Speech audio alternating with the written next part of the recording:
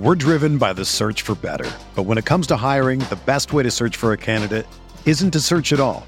Don't search, match with Indeed.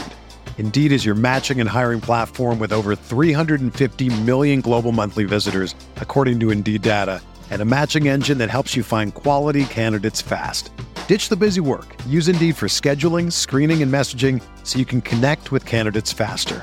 Leveraging over 140 million qualifications and preferences every day, Indeed's matching engine is constantly learning from your preferences, so the more you use Indeed, the better it gets. Join more than 3.5 million businesses worldwide that use Indeed to hire great talent fast. And listeners of this show will get a $75 sponsored job credit to get your jobs more visibility at Indeed.com/Blue Wire. Just go to Indeed.com/Blue Wire right now and support our show by saying that you heard about Indeed on this podcast. That's Indeed.com/Blue Wire. Terms and conditions apply. Need to hire? You need Indeed. Welcome to the RotoWire Prospect Podcast. I'm your host, James Anderson, and we've got another fun Highlander keeper episode to kind of scratch that dynasty itch in between MLB draft episodes here. Jesse Roach from Baseball Prospectus is back with me. And Jesse, this week we're going to be talking about the underdog keeper selections that were made in the Highlander Dynasty Invitational. You can check out the episode from about a month ago that was on the fan favorite selections. But for people who didn't hear that episode, or maybe just want to kind of refresher, do you want to kind of go through what the underdog keeper all entails, like where these players had to have been selected from and how long they can be kept? Sure. It's good to be on again. Always a fan of the pod and being on the pod. It's great. And I know all the listeners are big fans as well. But the underdog designation in this league is a player who's been drafted in the 13th round or later in the startup draft. That's going to change in future years, but that's besides the point. That's what the designation is. And when you assign the designation to a player, you protect them from being poached in the 3 offseason drafts that other teams are permitted to poach players that are unprotected from your roster. So this basically, is a player you're committing to for 3 years. And there's also there's some difficulty in terms of trading these players. There are trade restrictions. You only can trade an underdog for another underdog in the same year. So, and then if you do make a trade, there are other penalties. So these are players you're basically pot committed to. Granted, these are players after a 13th round or later, so they're not like the stars necessarily, but maybe they could be.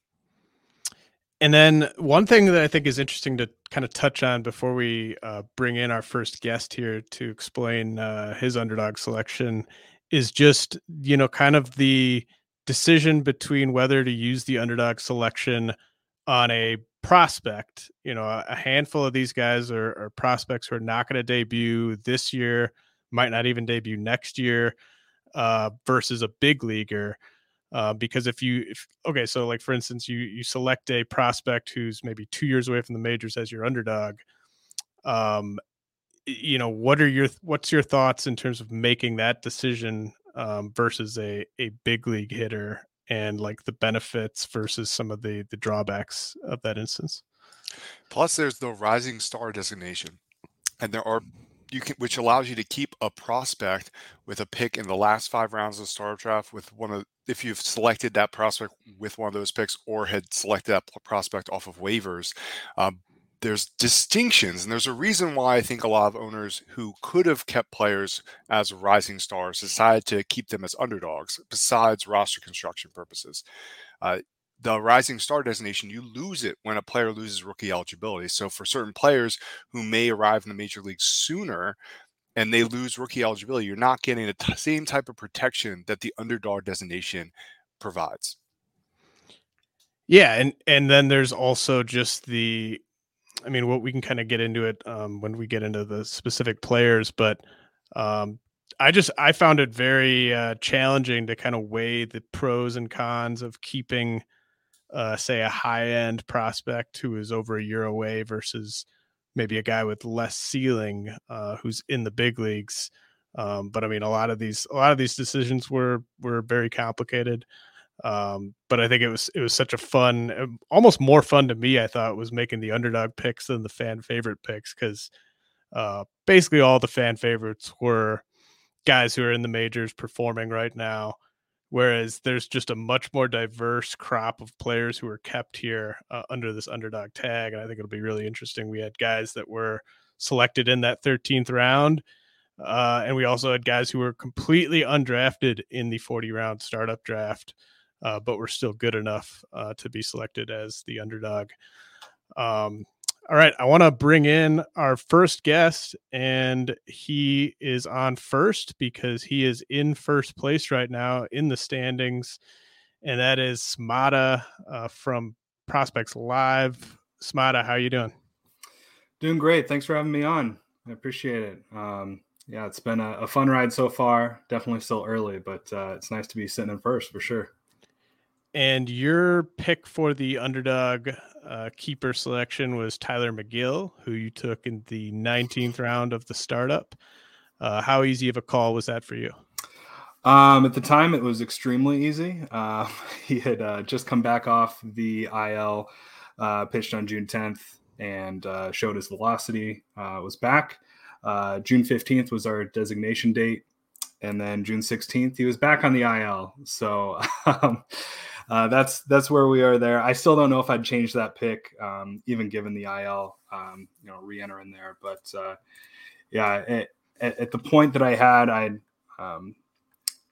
let's see, when we had first drafted, we knew about these designations and where the rounds were ahead of time, right? And so 13th round rolls around, and I was thinking prospect at the time of the draft, and I had taken Kobe Mayo in the 13th round, and then Orelvis Martinez in the 14th. So I was thinking, one of those guys would maintain eligibility, or not eligibility, but maintain their high-end prospect status. And what has ended up happening is Orelvis, I still have on my team, has shown a couple warts, but and hasn't been the player that I was hoping he would be at this point in the year. So it wasn't quite enough to pick him over McGill for me. And then I'd actually traded Kobe Mayo and along with him Gunnar Henderson, who I took many rounds later, who I definitely would have considered at this pick had I still had him. And Smada, I've played in Dynasty Leagues with you before. It seems, at least from my experience, you always try to win in year one. Is that the case? And I take it that was the case this time around as well. Yeah, it definitely was.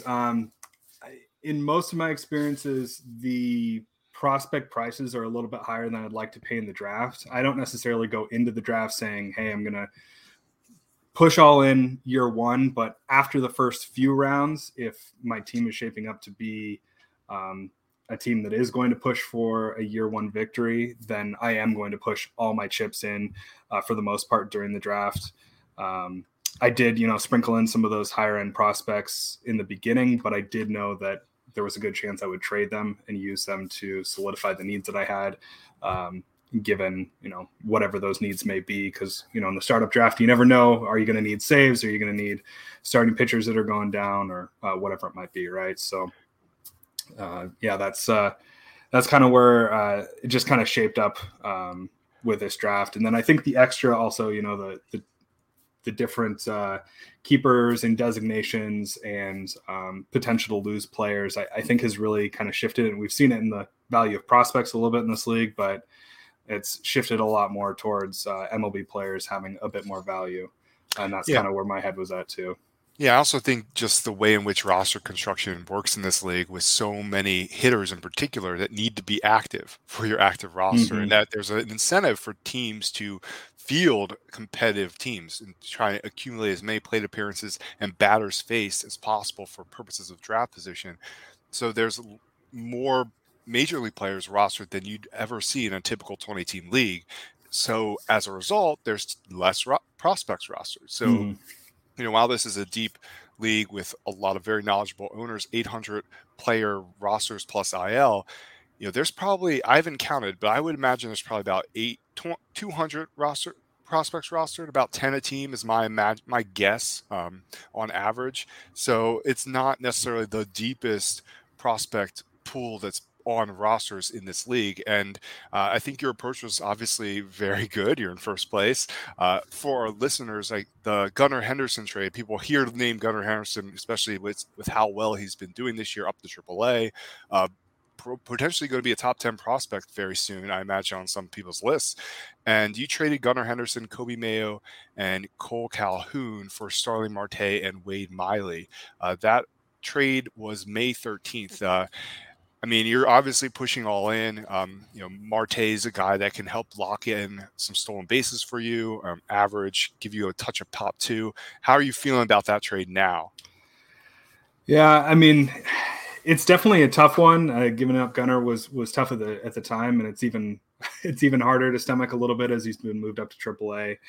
And it's just overall he's been great this year. But again, just given where I was, if you're not going to push all in, and if you're trying to win and not pushing all in, then you're kind of doing yourself a disservice. And so, had I waited a little bit, maybe I could have gotten a better return than Starling. But again, that stolen bases is still a need. I just traded for John Birdie. So yeah, it's just part of it, and kind of having that year one focus. I don't necessarily regret it, but yeah, it's definitely hard to see. Samata, you could gain about 8 or 9 standings points in stolen bases with like a big month. It kind of looks like in that category. And now you have Marte, you have Birdie. How good are you feeling in terms of just your standing right now as we kind of go towards the second half of the season? Definitely feeling good. The stolen base upside is there. I've Yelich too. And it's just, everyone's got to stay healthy. That's a big part of it. And, I've had some bites on the starting pitching side. Woodruff went down. I moved him for Carlos Rodon. Another move I never thought I would have made, beginning of the year. But, as long as the pitching holds up, I think there's a good shot. But again, there's a handful of teams there that are making pushes as well, pushing chips in as well. So it's going to be a tight race. Well, really appreciate you joining us. Is there anything you want to plug that you got going on over at Prospects Live or anything like that? Yeah. So, I'm very much behind the scenes of Prospects Live, kind of running just the company back end stuff at this point, putting up some of the apps and stuff that we have on our Patreon. But I would just say, check out all the work that all the guys are doing over at Prospects Live. It's been really cool to see. The biggest satisfaction I've had is seeing people go off to teams and bigger and better things. And all these, we've got a handful of guys that I think, pushing for what could be a scouting job at a major league team. And the best way to help support that is to read the work, go to the Patreon so we can continue to, help pay these guys go see games. And yeah, it's a fun thing to do in the spare time. That's for sure. Well, yeah, it's a great site. I definitely recommend people supporting that via the Patreon. And I'll be on the mock draft that'll be I think next week. So looking forward to that. Mm-hmm. Really appreciate you joining us again, and good luck the rest of the way. Yeah, appreciate it. Thank you guys. Thanks a lot. All right, Jesse. So yeah, Tyler McGill, kind of bad timing there. It did seem like, he made the Gunnar Henderson trade before the McGill news, but I liked his sort of approach of just saying, like, I'm going for it. I'm not just sort of 85% going for it. I'm actually going all in to try to win this year. Yeah, flags fly forever. And in this particular league with the poacher element, I think you can definitely make do with going for it and then quickly rebuilding your team if you need to, or reorganizing pieces through the poacher draft. So the next team that I wanted to talk about was Akeem Gillespie's, who's pick was Nestor Cortez for his underdog selection, and Akeem is right in the mix. I think he's maybe third or fourth in the standings right now. He took Nestor Cortez in the 21st round of the startup draft. Before we get into like maybe other options, that type of thing, what's your sort of take on Nestor for Dynasty? I mean, he had a bit of a stumble last night, but is this the type of guy that you envision as like kind of a top 20, top 25 starter going forward, or is there more regression coming than even that? I'm not keen on him as that type of player. I think he could conceivably be a solid mid-rotation arm. Obviously, he's showing that right now. He's showing even more than that right now. It's hard for me to get fully behind a player who relies so heavily on deception when his raw stuff just doesn't stand out in any way, shape, or form, really. He's not like the fastball. While it has nice carry, it has very poor extension. I mean, he's not a big guy, and the deception is really what's driving a lot of his success. And I question how much he can carry that success forward. Yeah, no, I think that's all fair. I've thought this for a while. I mean, he reminds me a lot of Johnny Cueto.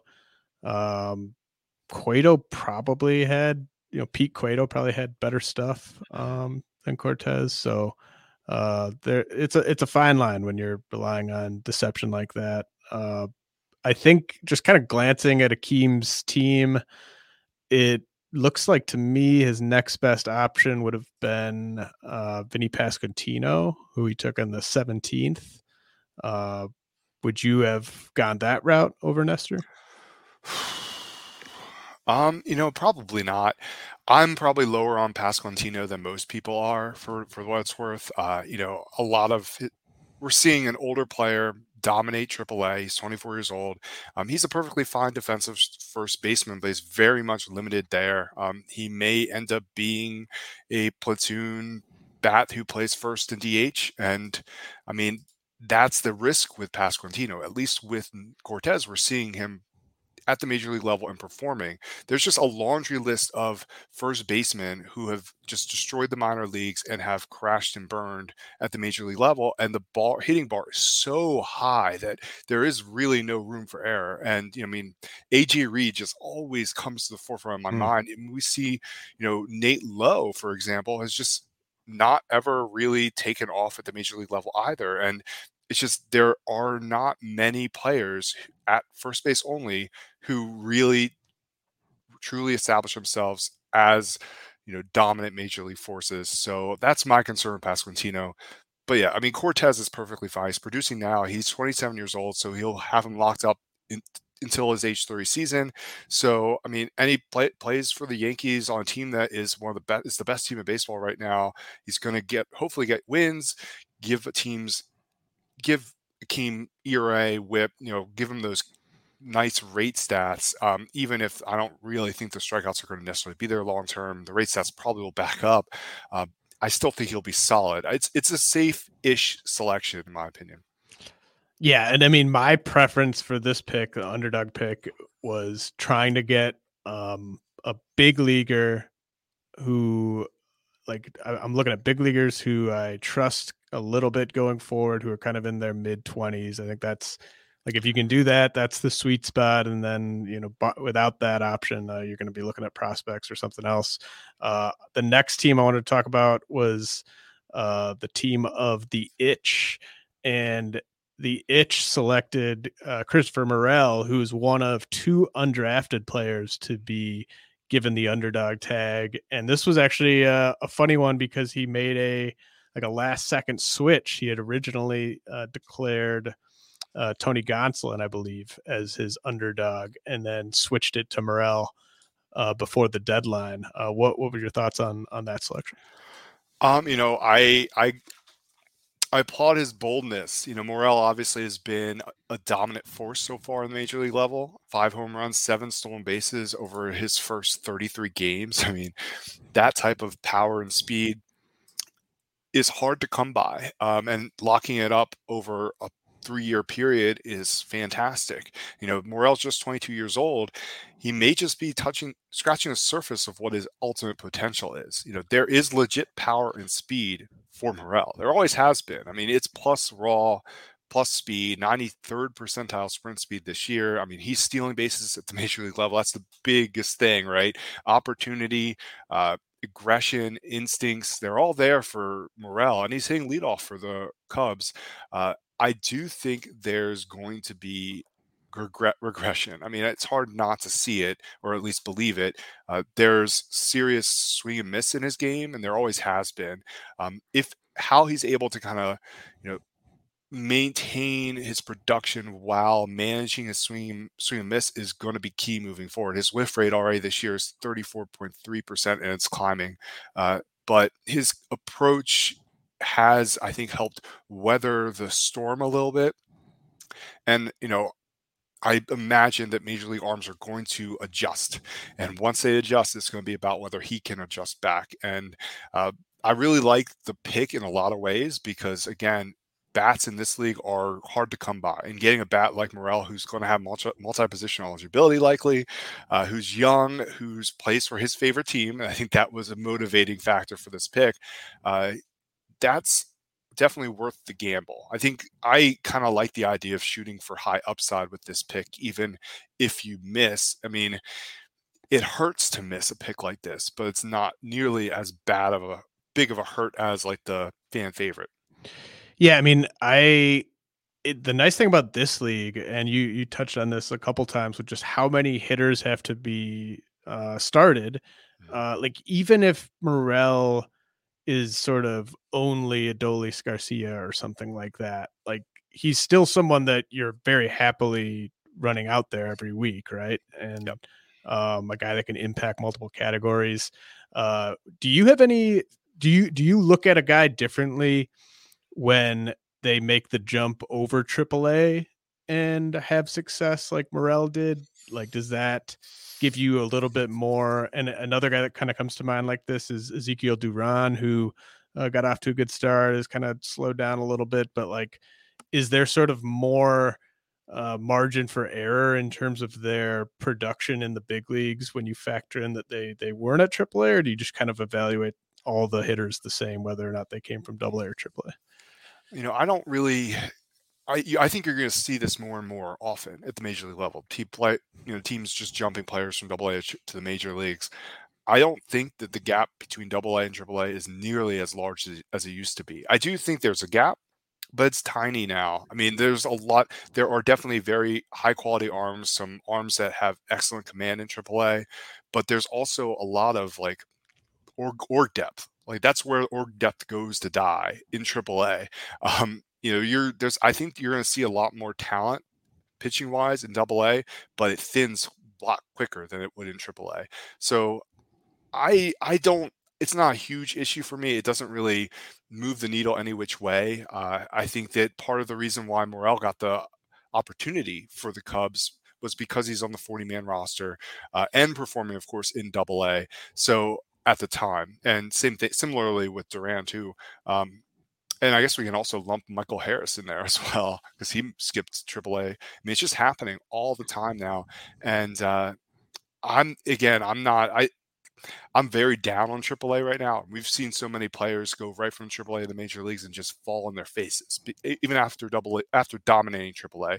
I just don't think. I think there's the gap between the major leagues and AAA is the largest it's ever been, in my opinion, and the gap between AA and the major leagues might actually be closing ever so slightly. So, I mean, I think there's a reason why we're seeing Corbin Carroll sitting in AA still.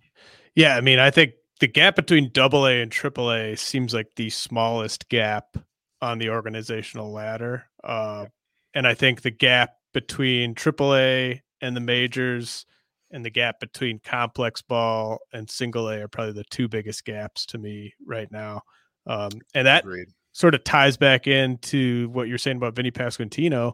Like, if he comes up, I mean, everyone can't wait to see Pasquantino right now. And I think he could have success. I wouldn't be surprised at all if the hit tool is just good enough that he was able to have success. But if he like goes out there and sucks for like a month, then all of a sudden people are going to be like, so this 25-year-old first baseman who is really struggling in the majors and has to play in Kansas City, like that's the guy that I need to be super patient with. I mean, there's an okay case, I think, to maybe selling high.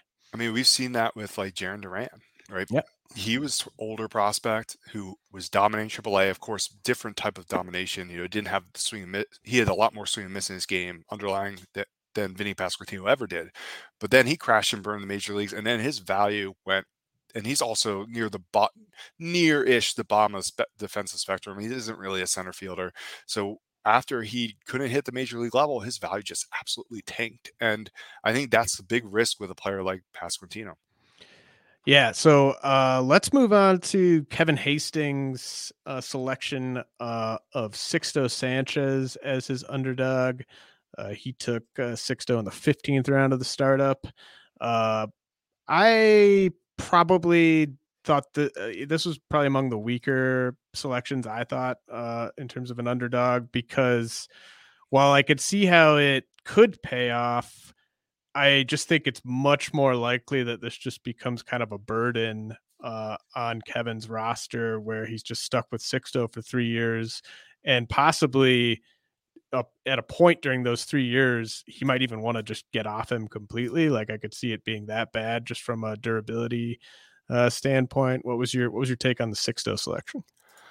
I was surprised. I did not expect it, especially since he has a lot of other options that I very much prefer to Sixto, like Juan Yepes, for example, who he selected in the 21st round. That's the first one that like just jumps out at me as a guy that I would select over Sixto. He also has like Kyle Lewis, who would be more intriguing in my mind than Sixto. He scares me. I'm very much off on Sixto right now. He just, well, at least this is what had been at least led on to the public, is that he wasn't following the instructions of the Miami medical staff. How much that is like team noise versus the reality. Even if it is just team noise but it's true, that's still problematic. You should be following the medical advice of your employer. I think everyone saw that video of Sixto Sanchez rehabbing or just playing catch, that bizarre video where the ball just kind of like, it was bizarre. It was just the weirdest throwing motion. Ball just trickled out of his hand. And of course there was a setback, and I just don't have any confidence that he's going to ever be back to where he was. And even if he gets close, I mean, whether he'll be on the Marlins, I just doubt. Yeah, I mean, Craig Mish came on the podcast a couple months ago and like told me that Sixto was the one who released that video, which was even the crazier to me. Like, I was just like, there's no way he would want that image getting out there, because you can't unsee that. It's so weird. I don't know what happened there. Yeah. But yeah, I mean, I would have probably gone with I mean, you mentioned you would have gone with Yepes. I mean, I would have even kept like Hunter Renfroe or Garrett Cooper over Sixto there. But it could work out, right? So next guy I want to talk about is Chris Clegg, who selected Mackenzie Gore in the 18th round of the startup. Great pick by Chris, and probably a pretty easy call for him to make Gore his underdog. Yep, I agree. It's still all about command with Gore. His walk rate's starting to climb back up. It's up over 10% now. He's had a couple rocky outings lately. I do think there's going to be some bumps in the road, but his fastball is a very legit pitch. It's one of the best fastballs in baseball. Prior to these last couple outings, it was actually the best fastball in baseball by run value. And I mean, it's a 95-mile-an-hour fastball from left side with great shape. And, if he can command it and work on developing his secondaries, which have not, none of them really truly stand out as legitimate, bat missing offerings in my mind, except for maybe his changeup, which he very seldom uses. And it has gotten lit up this year at the major league level when it isn't missing bats.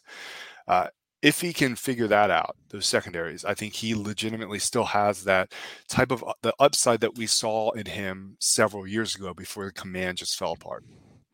Where would Gore rank for you among all pitching prospects if he were still eligible?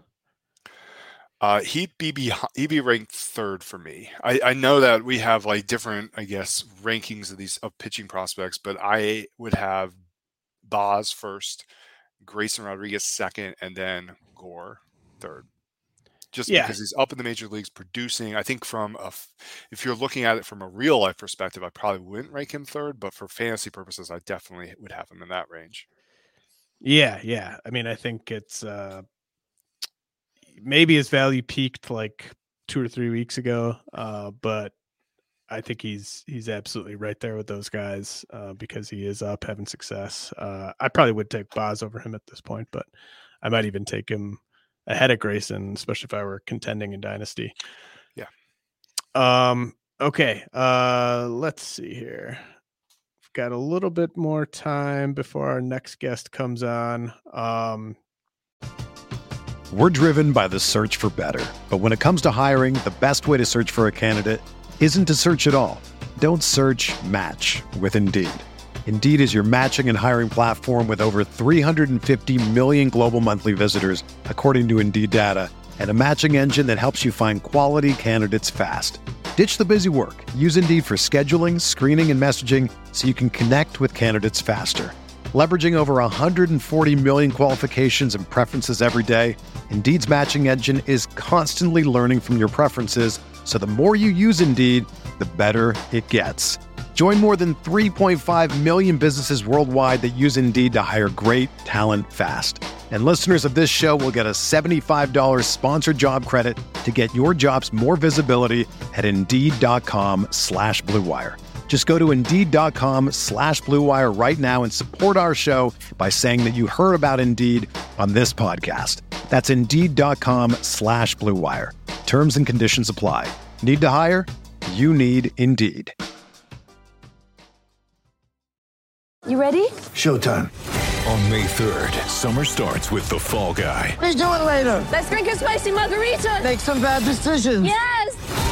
Audiences are falling in love with the most entertaining film of the year. Fall Guy. Fall Guy? Fall Guy. That's what the poster said. See Ryan Gosling and Emily Blunt in the movie critics say exists to make you happy. Trying to make it out? Nope. Because I don't either. It's not what I'm into right now. What are you into? Talking. Yeah. The Fall Guy. Only in theaters May 3rd. Rated PG-13.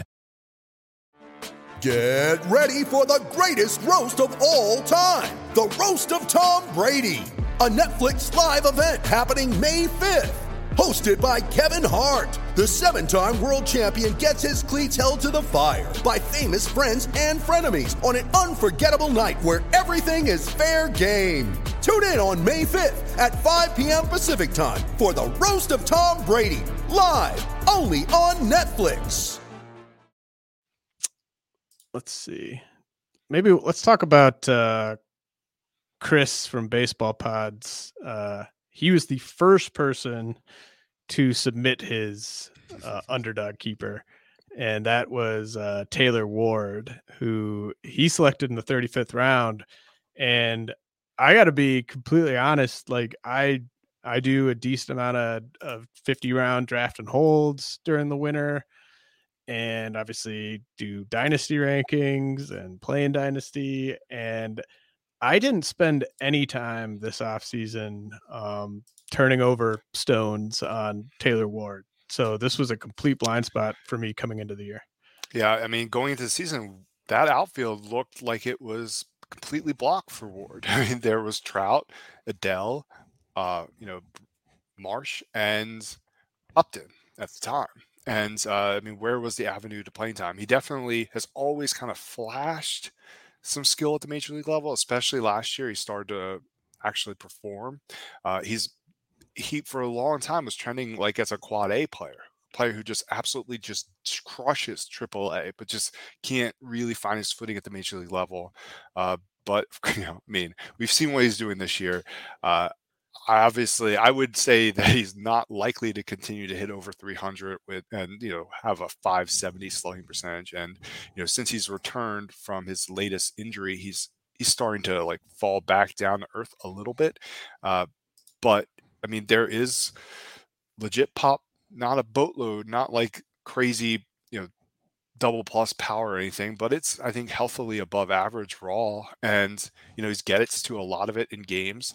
And he has a fantastic approach. He's always had a very good approach, but, he's actually been even more patient this year than ever before. His swing rate is just 37% this year. I think a lot of the same things I said about some of the other players, I think that there's a chance that the league adjusts to Ward, and especially his passivity, his passive approach, and how he adjusts back to that will determine, I think, his full upside. But I think there's a sneaky like 260, 270 hitter with 20, 25 home run power here. Yeah, I think I had to do my update to the Dynasty rankings. I think I like submitted it basically right before Ward sort of started cooling off. And so just an impossible guy to rank for Dynasty, like after 2 months, right? Like you just want so much more data. Where'd you end up going with him? Like in the 50 to 100 range. For OBP. OBP, yeah. I don't know. I honestly like. Like everything that you would look for in terms of like, is regression coming? Like, is this BS? Like he checks a ton of the boxes. Obviously the league still has time to adjust to him, but I don't know. It's just, it could just have been a crazy 2 months. And then we look up next year in March and he's going at like pick 200 in redraft leagues or something like that. That could happen too. But I mean, if he's just hitting top third of this lineup with Trout and Ohtani and getting on base at like a 350, 360 clip, I mean, I think there could be a lot of good there. I think that's a very realistic expectation too. And so, yeah, I think in OBP, I would probably pump Ward up into the top 100. I think I have to look at where I ranked him, but I ranked him around like 150, I think, 130, 150 for just standard 5x5. So he definitely is a player who gets a boost in OBP. I mean, part of it's approach base. He is just incredibly patient. One of the more patient players in baseball. How long that he maintains that, we'll see. But he's always been pretty patient, and he's always yeah, like you said, I think Ward is one of those players that all of us who do the rankings have a lot of trouble trying to pin a value down on him and try and figure out what he'll be moving forward, because we've seen him dominate AAA and just not find success in the major leagues a lot. And I know. Yeah, I mean it's tough to say where it's going to go, but I do think Chris, easy call, great call there, getting Taylor Ward as an underdog, who he took in the 35th round. All right, our next guest is a second guest from Prospects Live, Eddie Almaguer. How you doing, Eddie? What's up, boys? Good to be back. I feel like just yesterday we were talking about Tommy Edman on here. All right. Yeah, I mean that the fan favorite. Love me some Tommy Edman. You took another, I don't know, similar-ish type of fantasy contributor, if it all breaks right. And the second undrafted underdog selection in Esteury Ruiz, which I think it's fun to kind of point this out. Christopher Morel, we talked about earlier, Esteury Ruiz now. Like, this is how big of breakouts these guys have had this year, where they went completely undrafted in a 20-team, 40-round dynasty startup draft. Eddie, at what point did you add Esteury Ruiz to your roster? I think it was first week of May. It was like a $3 ad. And yeah, I honestly didn't think much of it. I just thought, hey, this guy's popping. I'll just kind of tuck him into my roster and see what's up. And I was as I knew the underdog deadline was approaching, I got to be honest, Tommy Edman, I lucked out with him. He was a pretty easy fan favorite call. I was struggling hard with this underdog, and I was weighing 5 different players. I think it was Ruiz, DL Hall, Kyle Harrison, Brendan Donovan, even Hunter Dozier, right? No one really popped for me in those later rounds, to be honest. But ultimately, I went with Ruiz for a couple of reasons. One, the proximity. He's right there. I'm still trying to gun for it, either win this year, and if not, certainly go back into the fold next year. So his proximity helped. I figure, you know what, I don't buy the power at the level that he's showing right now. But I think at the very least, he might be a 20 steal guy, 25 steal guy if he gets 400 at bats in the majors. So that's value in a league as deep as ours. So ultimately, I think there's a sort of safe fantasy floor to have. I really have no idea what this looks like every day, though. Primarily because I don't know if the word is concerning, but in AAA, where we have a little bit of data that we were able to pull for within our leaderboards, his average exit velocity is about 80 miles per hour. And that's like near the absolute bottom of the barrel. I'm at 85 miles an hour, 85.8. Okay, so average exit velocity. But okay. I mean, do you know how many balls in play? You know how many balls in play you got for that? 32. I'm not sure. 32. Okay, so then I'll go with yours because we're at 30 with ours, and I feel like he's been stuck at that mark for a little bit on our end. So that's a little bit. You know what? 85. I'll take that 100% because that's a kind of a huge difference from 80 to 85. Ultimately, though, I'd be curious to hear what your take, guys, is on Ruiz. To me, I've been saying, okay, if I can get in a typical season 250, 10 home runs, 25 steals, I'm happy. The upside he's showing right now has got people salivating. I don't know if he's going to hit that, but that's kind of where I'm going with it. And it's risky. I didn't love choosing a prospect as an underdog, but I felt like if I'm going to choose one, give one with upside. It's kind of what I went with.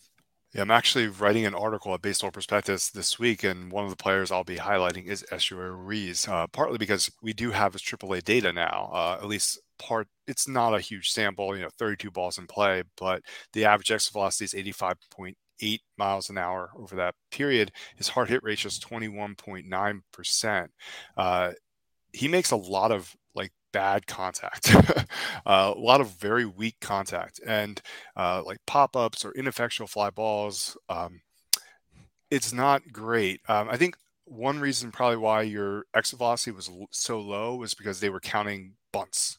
And I think that's the thing that we need to talk about with Esteury Ruiz, is because his speed is real. It's very real.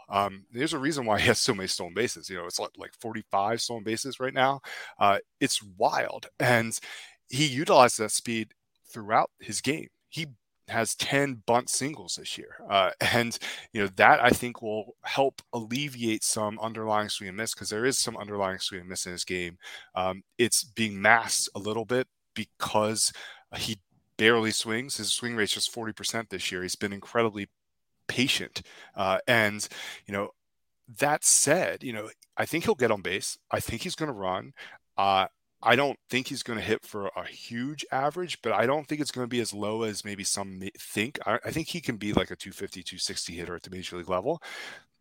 I don't know if he's going to hit for a boatload of power, but I definitely think that the outcome you talked about, 250, 260, 10 plus home runs, 25 stolen bases is very possible. And, there's mixed reviews on his defense, but I think that his speed should probably play even if he's still learning the outfield. And, 260, 10, and 25, does sound very eerily similar to some years that we've seen from Tommy Edman. Yeah.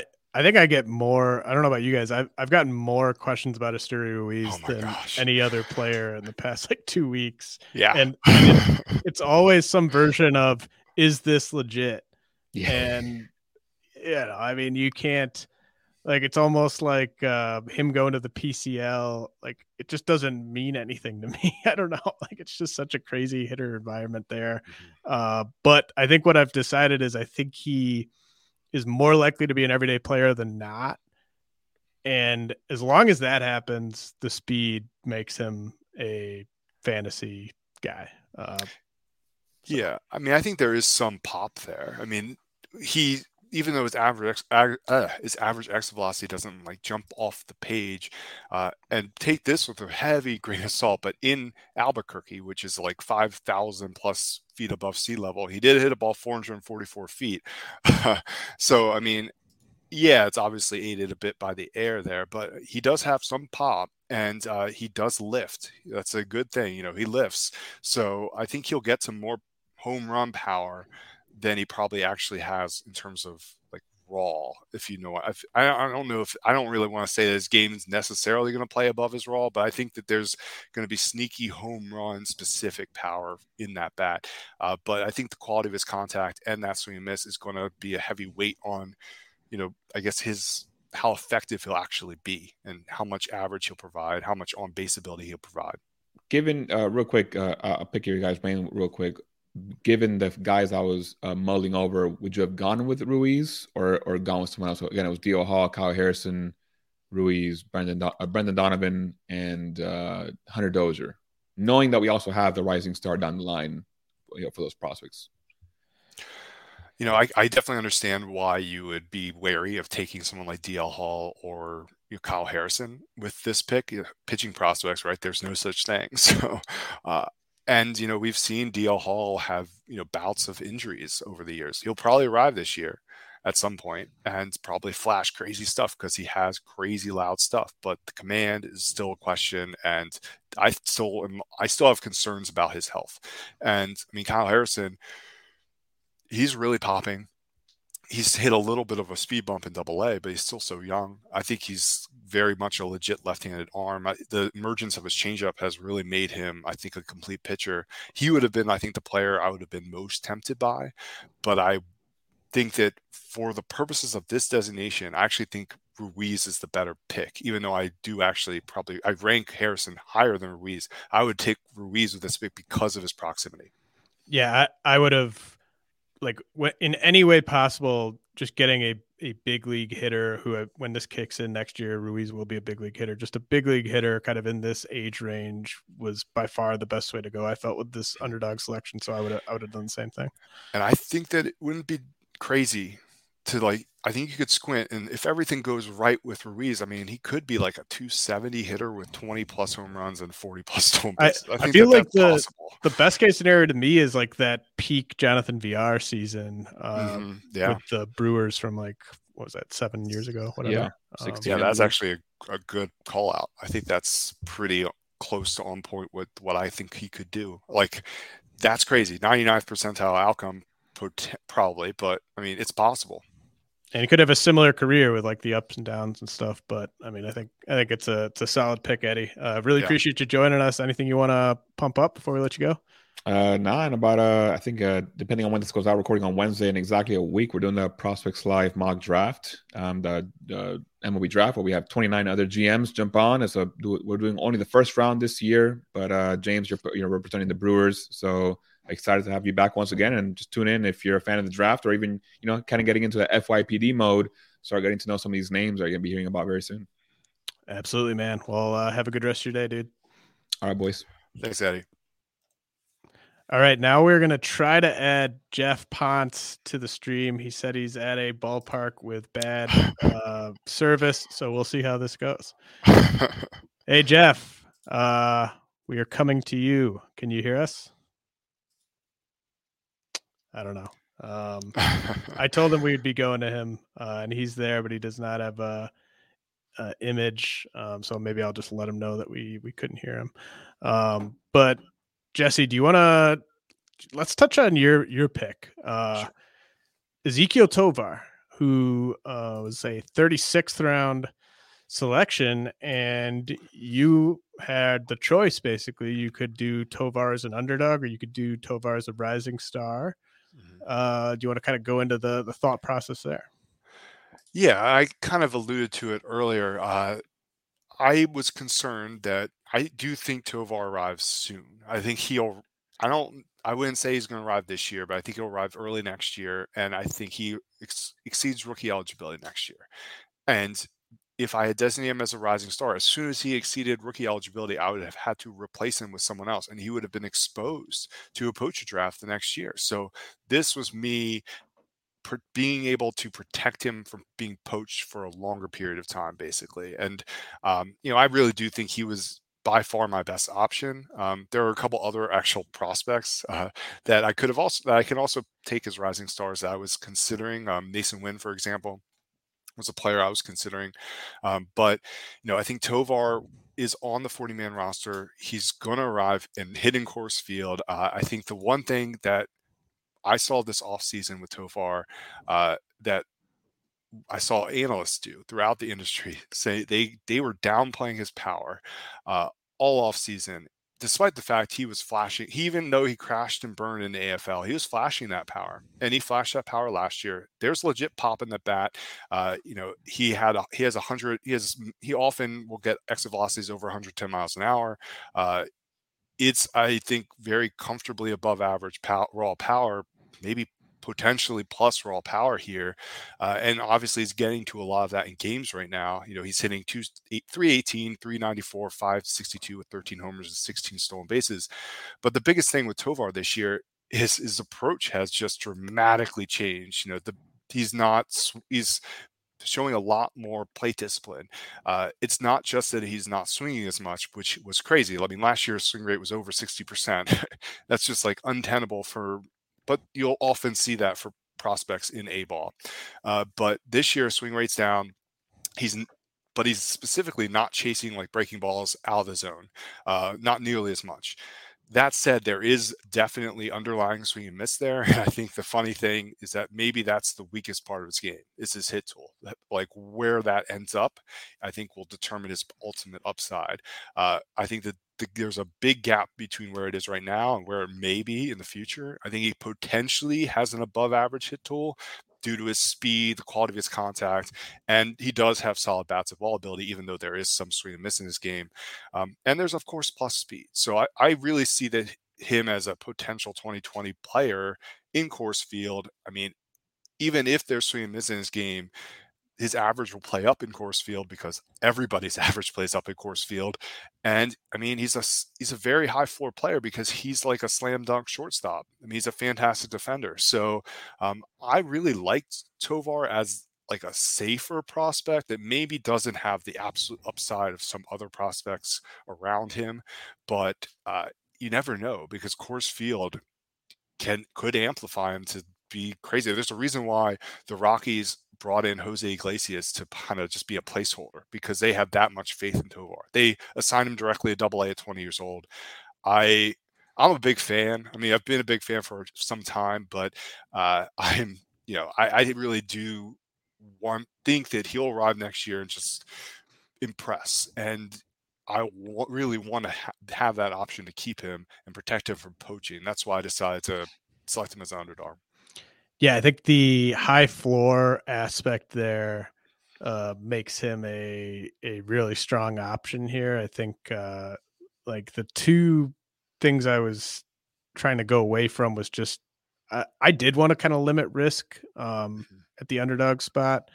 And I think Tovar, he's right on that timetable. And you're totally right about people maybe overreacting. Like I overreacted to just kind of the combination of what he did at high A in the Arizona Fall League. And I was stunned that the Rockies had seen enough in those two stints to send him to AA. He had a huge spring too. Yeah. And I mean, I think, he's probably a top 20, top 15, maybe even top 10 prospect at this point. Where do you think he falls? I had him at 28 beginning of the month. It's obviously things have changed since then. We've seen graduations, player performances are going up and down. I think he's definitely trending that way. I'm probably not pushing him top 20 yet, even though obviously I've protected him and I like him that much. I will say that I would prefer him as an underdog to other players that would rank ahead of him. Like I prefer and you just talked about this. I think that I want to try for this specific selection. I want to have a play. If I'm going prospect, I want a player that has proximity and less risk.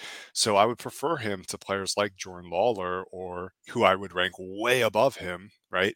Because Lawler's so far away, and you never know. I mean, yeah, he's killing A-ball, but and he has big tools. But we've seen that. We've seen players destroy A ball and just fall apart later, right? Because as you said, there's a big gap between low A and double A. And once I want to see a player that's destroying double A before I'm like pot committing myself to keeping them. And that's sort of what we're seeing with Tovar. All right. We have our next guest, Ken. Ken, is there Hi. How you doing?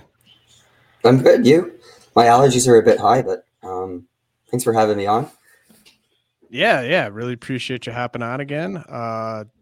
So your selection for the underdog, I believe, was the only relief pitcher, or at least guy who we know is a relief pitcher. I'm sure maybe one or two of these guys end up as relief pitchers, but David Bednar, who you selected in the 17th round of the startup draft. What was the process in terms of making that call? Well, for this pick, because this pick can be traded, as I understand it, a little bit easier. I was willing to be a little bit riskier with it and go with upside, and just based on the cost to acquire closers in the in this draft season, he seems to have gotten to a point in the Pirates pen that he's the closer, he's the guy, and he's looking, to me at least, like he's one of the better relievers around. He can really push the heat up there. His K rate's been really good this year, over 12.9, 12 per 9, and he's over 11 for his career at that. He's also started to go 2 innings at a time. So in the last 2 months, he's gone at least 2 innings 6 times, which is quite attractive to me. Low whip, and he offers three pitches for a closer, which is a little bit rare. Obviously, his fastball is used the most, and it's a really, really good fastball with some pretty good movement. But he also has a curve that he gets good whiffs on, and also a split finger that he also gets really good whiffs on. And I was a bit surprised to see that he's reduced the usage of that pitch this year a little bit, even though he's getting more Ks with it than he did last year, more whiffs. Ken, is, with Bednar, I think there's at least going to be a lot of teams coming to call with the Pirates ahead of the deadline to see what it would take to pry him loose. Would you view a trade as a good thing or a bad thing without necessarily knowing where he's going to go? I did read a little bit on that, and I found some stuff on some Pirates fan sites saying what would make sense to actually do that. Why the rest of the pen isn't strong enough to put up a closer like this, and if they want to eventually become competitive, I think they're closer than people might think. Why would it make sense to actually trade him?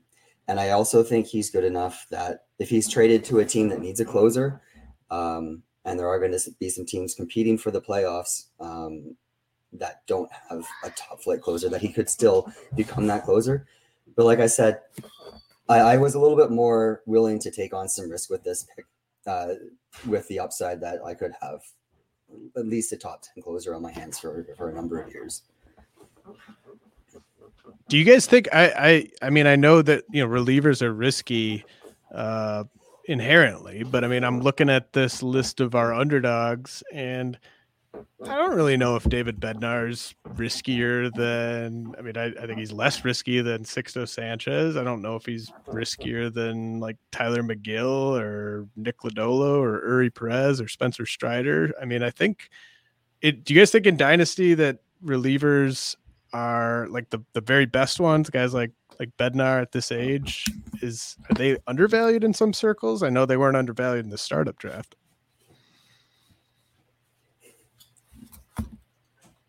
Sorry, I can't hear Jesse. Jesse, I think you might be muted. I'm muted. All right, my bad.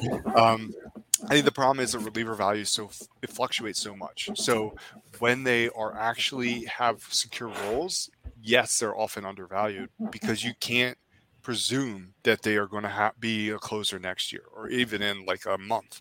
And that's my thing, is they're always going to be riskier than anybody. Even Josh Hader is not like an automatic closer. I don't think he is. And I mean, that scares me. Like, what if Hader has like a rough month and like he gets dealt because for some reason, and all of a sudden he's a lefty arm kind of thing. I'm very much scared of closers. I probably undervalue them for that purpose, but we just seen too many closers that were elite go through rough times, struggle, get removed from the role, and it's frightening. I mean, Edwin Diaz, I think, is a prime example. So while he's been good a lot, and he's been very good this year, it's just scary that a player like that could conceivably just fall apart. Yeah, those are all really good points, and I definitely feel like that could happen. And I don't typically invest highly into closers, but in my time in Dynasty, I've had closers for more than 4 years, certainly. Yeah. Certain ones that are really good. And the flip side of that is, as you kind of mentioned, some guys that may not even be playing by the time this contract expires. And those are some of the other guys I was looking at on my team. Drew Jones, who hasn't even been drafted yet. Drew Jones. I just love him. But what are the chances that he even performs for me under that 4-year contract? Marcelo Meyer, who ended up trading for JT Realmuto, but another piece that's quite a long wait for him, I think. I mean, it's probably not next year, possibly sometime in 2024. And then Taj Bradley was another guy I was looking at, who I think has some really great stuff and a really high upside, bright future. But there's probably as much risk in any pitcher at AA throwing that hard and coming up and just seeing what they ultimately become too. Yeah, it's very fair. I mean, fun discussion, and I mean, I think David Bednar, he's on the short list of relievers you'd want most in Dynasty, but I mean, who knows what happens at the deadline? Who knows if he stays healthy? But I think you certainly won't regret that pick if he can stay relatively healthy. So really appreciate you joining us, Ken. Anything you want to plug? Any final thoughts on your team in the Highlander? Well, at Dynasty Guru, we're trying to update our top 200 prospects. So that'll be coming out sometime around the All-Star break. It's a collaborative piece, so there's a number of writers that contribute to that, and I always find it to be quite a bit of fun with everybody's input into that list. I'm trying to put together a list of draft prospects as well before the draft. I don't get as many views as many looks at those players before as some of the other people in the industry, but I do put quite a bit of time into those lists. So that's something I'm working on now. Awesome, man. Well, really appreciate it, and have a good rest of your week. All right. Thanks for having me on. Thanks a lot, Ken. All right, so we have another guest waiting, a little bit ahead of schedule, but I don't want to keep Drew waiting too much longer. Hey, Drew, how you doing? Gentlemen, what's good? Hey. Great to have you back. We have briefly touched on your underdog selection. We were talking with Smada earlier. He was sort of, I wouldn't say lamenting trading him, but Gunnar Henderson was one of his better options before he did trade him. And you obviously were the one who acquired him. Do you want to kind of walk us through those trade talks? Were you doing those specifically with your underdog selection in mind, or did you just really want Gunnar Henderson? Well, to be totally fair, no, I did not do them with the underdog selection in mind. And while we're talking about Mr. Smada, jumping in and talking about Gunnar Henderson when he traded him to me, that's hardly fair. I think that's, criminal, frankly. Another crumb. I just keep getting shafted by this league.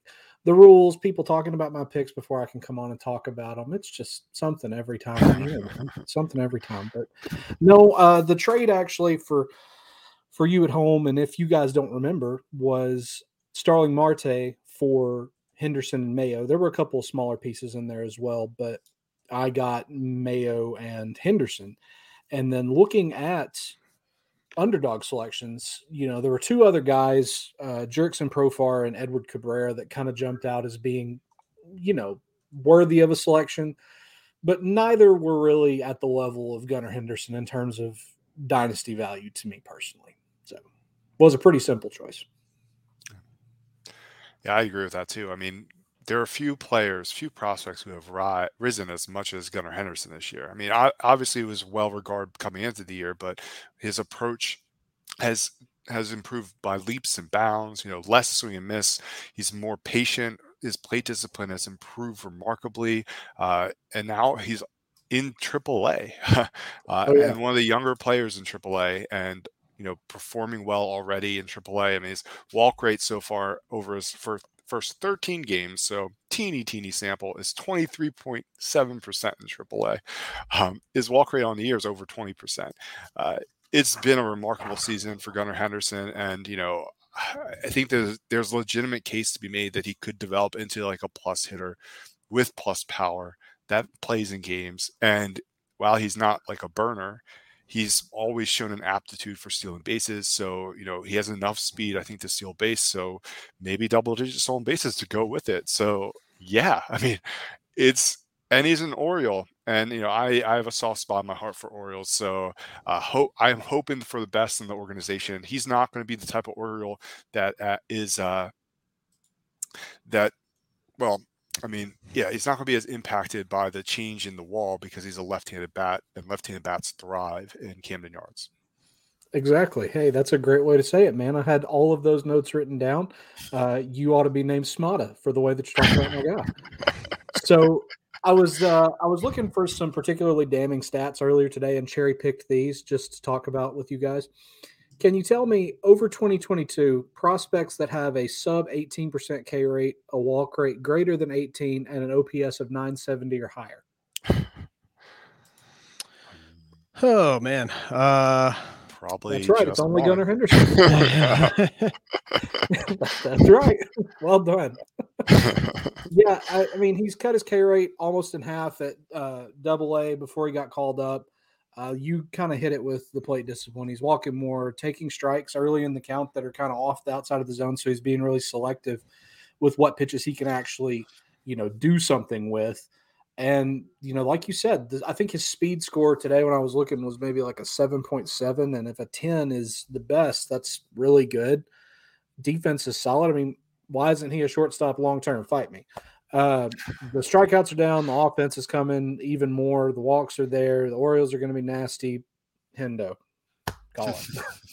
Well, to me, the most interesting question with Gunnar is just, how much longer first of all, do you think he has any chance of coming up this year? I'll leave that to either of you. And then also just, if he just keeps doing close to what he's doing right now, I mean, would their hand be forced? I mean, because if he just stayed at AAA for the rest of the year and the stats kind of just stayed on this trajectory, he's going to be a top 5 prospect entering next year, and he's going to be getting drafted in like the top 200 in redraft leagues.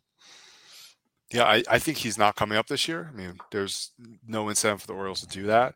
But I do think that we could see similar hype with him and Corbin Carroll as we did with like Julio Rodriguez and Bobby Witt Jr. Obviously, I don't think that Henderson's quite there from a tools perspective, but I do think he'll be there probably, hopefully, starting opening day with the Orioles next year.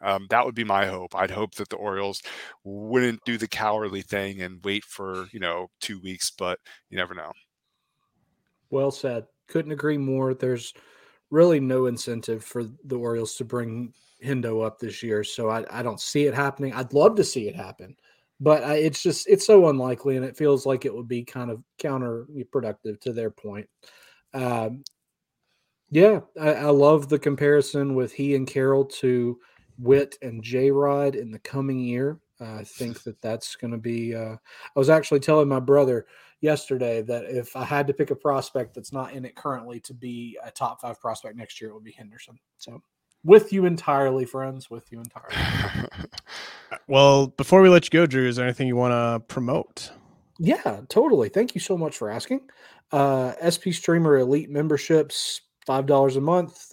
My podcasting partner Peyton Skinner and I just released our top 100 prospect rankings to those members today.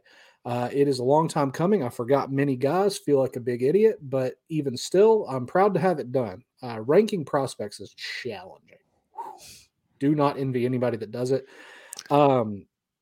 That's cool. Got Command and Control coming up to talk about unheralded prospects at the end of the month. Really appreciate you guys having me on. Thank you so much. Absolutely. Have a good rest of your week, dude. Drew.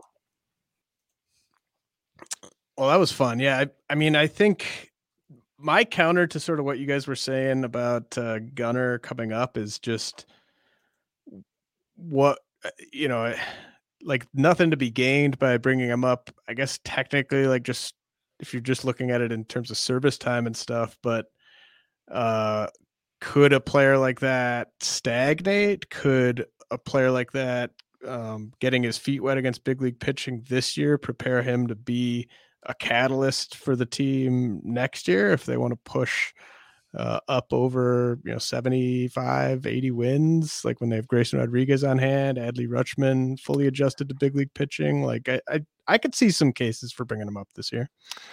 Maybe, but you could also say that, well, he could use spring training as the opportunity to get his feet wet against, big league arms. And I don't know. I just, knowing the Orioles, having followed them for years and years and years, I think there's a very slim chance he arrives. It's very much a frugal organization that is just unlikely to let go of that extra year of service time lightly. I think that had Adley Rutschman not been injured, we probably would not have seen him on opening day for some reason. We weren't going to see Garrett or Grayson Rodriguez despite his domination in AAA prior to his injury. I don't think we would have seen him until, after the Super 2 at the very, I just don't. I think they're going to be very cautious with their prospects. This is a team that is getting built to be a competitive team soon. And, they're going to want to try and maximize that contention window. So I think they're going to pump the brakes. Plus Grayson Rodriguez, we mentioned that, whether he can be a shortstop or not, I think they're going to try and explore his defense as much as possible at AAA. He's actually seeing a little more time at shortstop this year in AAA. He had moved to be primarily a third baseman at AA, but so I don't know. I think there's a lot of reasons to keep him there. But I mean, if you're an Orioles fan, you have to be excited about what's coming. Obviously, there's been a lot of very rough years, but I think it's going to be a very exciting team next year. I mean, I agree with everything you said in terms of just like they're probably not bringing him up this year. If it were me, Adley Rutschman would have been up last year. Grayson Rodriguez would have been up maybe last year and certainly this year. And like, I just think then you have Henderson up like sometime this summer. And I just think things would feel nicer and feel more exciting. And like all the players would be just loving the fact that they were able to play their way to the majors and not have these restrictions placed on them that have nothing to do with how they're playing. I wouldn't want to be the team that's 6 months behind when a guy should be getting promoted every single time, which seems to be the way the Orioles are. But I mean, I get it. I understand what they're doing. So let's quickly catch up on Jeff. Jeff was unable to make it. He said that his service at this game is absolutely terrible. But he took Kyle Wright, who he took in the 26th round of the startup draft.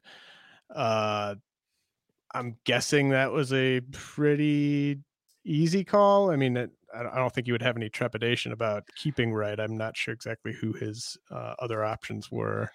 I mean, arguably Wright is the best underdog selection, arguably. I know he's a pitcher, but I am fully buying into this breakout. I mean, his stuff has taken a massive step forward, his changeup in particular, and I'm on board with the Kyle Wright love. I love that. I love that you are looking at him as maybe the best. I mean, if you think he's the best underdog and you're on board with the Kyle Wright love, are you viewing him as someone that could be an SP1 heading into drafts next year? No, no, I don't think he could be an SB1, but I think he's going to be a player who's going to be taken in the top 100 in redrafts for sure. I think there's a chance that he could, touch like the 50s and 60s, sort of similar to what we saw with like Logan Webb. I guess he was kind of creeped up there in preseason. But I would think he's probably going to be like a 70s guy in redrafts. I think in general, it's still really early to say, but, his command's really taken a step forward this year. And like I said, his changeup's been just otherworldly. It has a weighted on base average against of just 174. It's missing bats. It has a fantastic separation from solid separation, but just fantastic depth and run. And of course, his two-seam fastball, which he's leaning into pretty heavily, has been fantastic as well. It has, more depth and run than it's ever had. His stuff's just getting a lot more movement, and it's been vital because forever his primary pitch, the pitch has basically been his most consistent pitch over the years, has been his curveball, and now all of a sudden it has support. And as long as he can throw strikes and continue to do so, I'm on board. And I think Kyle Wright will be a guy who continues to rise and may even, for dynasty purposes, potentially push top 50 by the end of the year. I think that he could do that. Do you still prefer Max Fried to Kyle Wright for dynasty? Yeah, definitely. Definitely prefer Fried. I mean, he's safer, more established. He's also obviously taken a step forward this year, has much better command, and I think he's more likely to go deep in games, get you wins and quality starts, which you're trying to get in a lot of leagues. Especially in quality starts leagues. I think Fried is a guy who's probably woefully undervalued. I've in my last rankings update, I had I believe I had him at 87. And I had Fried at 38. I'll have to go look. I might be confusing updates, but I do prefer Fried. What about you? Yeah, I do. The track record is probably the big separator there, but it's a good one too, to have two pitchers that age who are clear top 100 guys. And Jeff's next best option was maybe Roansy Contreras. So pretty easy call going Kyle Wright, who he got with the 501st overall pick of the startup. So that's a great pick by Jeff. Too bad we couldn't have him on. All right, let's go to Chris Fargas's pick. He took Marcelo Meyer, who he traded for from Ken, and Ken originally selected Meyer in the 13th round. So this is where it kind of gets interesting with the prospects, because under a best case scenario, he's got Meyer in the minors for all of next year under his control. Do you see any chance he's up in 2024? No. Yeah, I don't really either. No, I think 2025 So that's 2 years where he's in the minors and you got him. And then let's say that he is awesome as a rookie, and that's maybe the final year that you have him without having to use a franchise spot on him. I just didn't want to go that route on a prospect, because then you're either protecting him with one of your top 3 keeper spots that turn over every year, or you're risking losing him in that Highlander draft. Well, you could then protect him with a fan favorite. Yeah. That would be the idea. I think that's sort of my idea with Tovar, is that you piggyback the underdog into a fan favorite, hopefully. Obviously, if things fall right. And how safe do you think Meyer is as a prospect, if you're kind of factoring that in? Maybe you have him for 6 years if you are able to pull that move off. I think he's fairly safe. I think the big question is how much power he'll end up getting to. I actually saw him when he was down in Charleston, and he actually had a very good week that week. But there's not a boatload overall there yet. But he's got a beautiful swing, and I think he'll get there. He's got a great frame. He's a smooth defender. I think he's for a teenager. He has probably one of the higher floors of any teenage prospect out there. And he plays. I mean, I guess if you care about trade value, and when you were talking about these designations, trade value doesn't matter as much because it's so difficult to trade these players. But I think that Meyer is a player whose trade value is just going to go up and up and up. He's going to ride that hype that comes with most like Red Sox prospects, and I think he's going to be a player that conceivably could look a lot like Corey Seager ultimately as a major leaguer, maybe with less power. I mean, obviously Seager's developed a lot of raw as a major leaguer, but I think he could be that. Obviously, that's probably a best case scenario outcome for Meyer, but I mean, he went out and got him. This was they actually traded for Meyer. Fargus went out and traded for Meyer right before the deadline to have the ability to protect him with this designation. And I think that by the time the designation runs its course, hopefully, I guess for Red Sox fans, for Meyer owners, he will be a player who's already being talked about as a top 50 dynasty player. Yeah. I mean, there's a lot of ways that this could play out. I was a bit more risk averse than this, but I get it. I mean, if you get him with the fan favorite after the underdog, and he is Corey Seager with better health, then obviously that's a slam dunk pick.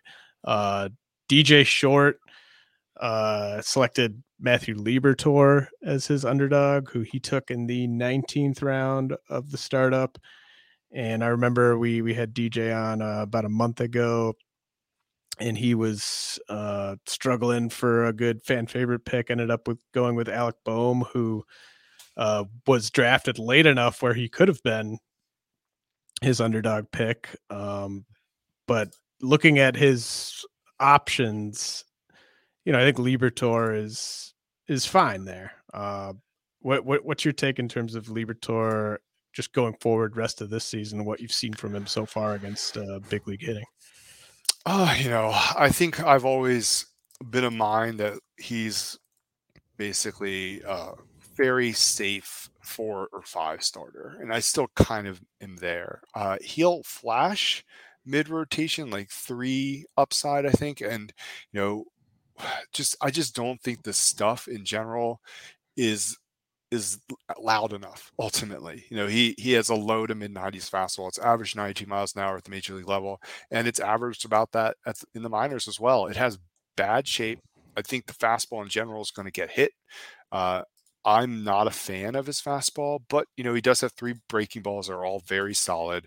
With his slider, his changeup, and his curveball. The curveball was the one that he came out with as a prep. That was the big standout pitch, and I think that his curveball has some similarities with a lot of very high quality curves. It's probably not a huge bat misser. Ultimately, it's a low to mid 70s pitch with a lot of depth and movement, but I think at the major league level, it's not going to be a bat missing pitch. Ultimately, not many curves like this are bat missing pitches, but it has shades of like Rich Hill there. That's how good I think that curve could conceivably become. But I don't know. I've just never been a huge Liberatore fan. I mean, if the command's there and his fastball's playing at the upper ends of his velocity, I think he looks fantastic. But too often he'll like sit around 90 with poor shape, and if the secondaries aren't there, he gets hit around. Yeah. I think you are spot on with all of that. I mean, just hearing you kind of talk through the repertoire, and then remembering that he's kind of a fly ball pitcher. I mean, it's nice that he's a Cardinal, and it's nice that that's his home park. But there's definitely going to be some ups and downs, I think, with Liberatore. And then Eric Cross. We just talked about Chris Fargas selecting Marcelo Meyer. Eric Cross selected Jordan Lawler, who I think is probably my highest ranked prospect to be selected with a underdog spot. Mine too. Just a potential superstar down the road. But there's risk there. And he's, we talked about how far Meyer is away. Lawler's at least as far away, probably.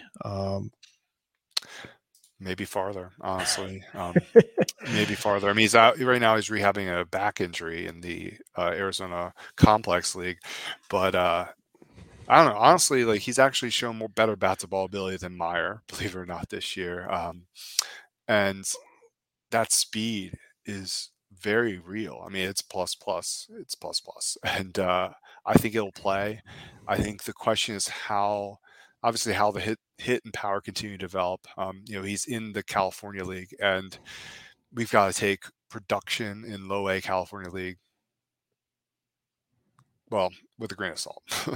Yeah, I mean, the back issue, it's something I'd like him to kind of put behind him, because you don't want that to be a thing that kind of keeps popping up.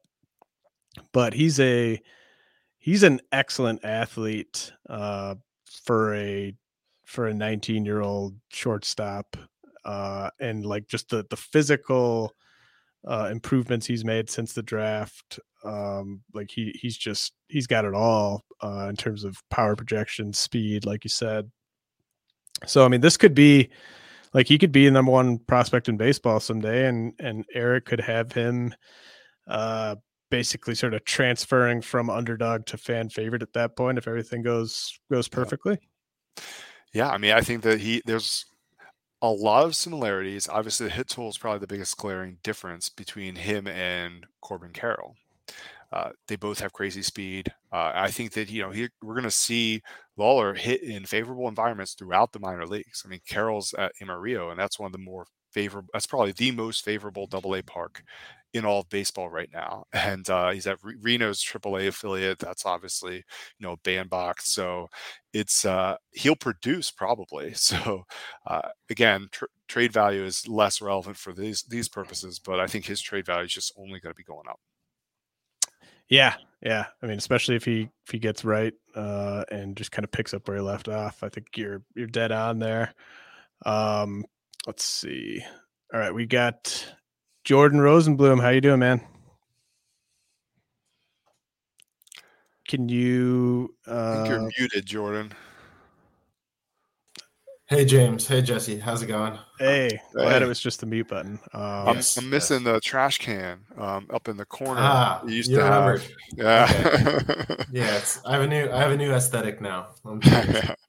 Last time I was on a stream with Jordan, he had a trash can on top of his little bookshelf in the back. Where are you joining us from, Jordan? I'm in Finland. I was in U.S. I'm visiting family last week, and then I got coronavirus from my sister, so I'm just on the tail end of that, recovering. But don't worry, I'm wearing a mask for all the listeners, so you don't have to stress. So I think your underdog pick was kind of hilarious to me, just given that your fan favorite pick was Joey Gallo. You turned around and made Stephen Kwan your underdog pick. So from one end of the spectrum to the very other end of the spectrum there. Yeah. And I didn't get to defend myself. I think you guys didn't love my Gallo pick and thought I should have taken Rodon, which I agree with. But I couldn't take Rodon. But still, I was still thinking of Gallo over Rodon. So ultimately, it was a fair criticism of me. But I'm interested in how much he's going to benefit from the shift. But yeah, hopefully I can argue my Kwan pick even better. Yeah, well, obviously Kwan got off to a lightning fast start at the major league level, but he's slowed a lot. And he's kind of been the player I think a lot of us thought he'd be. Do you see more upside in him other than like a high average, low power, maybe some steals here and there type bat? No, that sounds pretty accurate to me. I looked now today in Fangraphs auction calculator using depth charts rest of season projection. Kwon is like the 110th, 120th best hitter. And I think he doesn't quite play every day now. He still rests a lot but gets benched versus lefties. But I think in the future, there's some room for growth just because I think he'll be good enough to play every day. Like, I think defensively, he has pretty good scouting reports. His UZRs are good in the majors so far. And his like outs above average are like, I think he's like +1 right now. That's really small sample. But I think you're looking at maybe a guy who could be like back end top 100 hitter in this, which has a lot of value in this format. Like, I've been really stressed finding at bats, and I think like 10 homers and like 10 to 15 steals is about what I'm looking for. So it's not necessarily that exciting, but it's still useful. Yeah, Kwon hasn't been a nothing against left-handed pitching when he is playing against lefties. He's hit 333. It's a powerless 333. He's hit literally no extra base hits against left-handed pitching. But I think that you're right that there may come a time that he does end up becoming a full everyday player again. And I think I know that we saw those projections of like double-digit home runs for Kwon, and I personally just never saw it. I don't see it still. He'd have to basically be like fully commit to lifting and pulling, and I just don't think that's the player he'll ever be. I think, but we've seen all the love for Luis Arraez lately, and I think that what he's doing is very possible what Kwon could do in the future, maybe even with a little more speed. Yeah. So I have some. I have this Jose Altuve is like some of his stats here. But James, I want to give you a chance to say some stuff first. Wait, were you about to make a Jose Altuve comparison? Here we go. I don't want to do it. I don't want to get in the way of that. Maybe I subconsciously wanted you to get in the way of it. No, I did not prevent you from doing that on the show.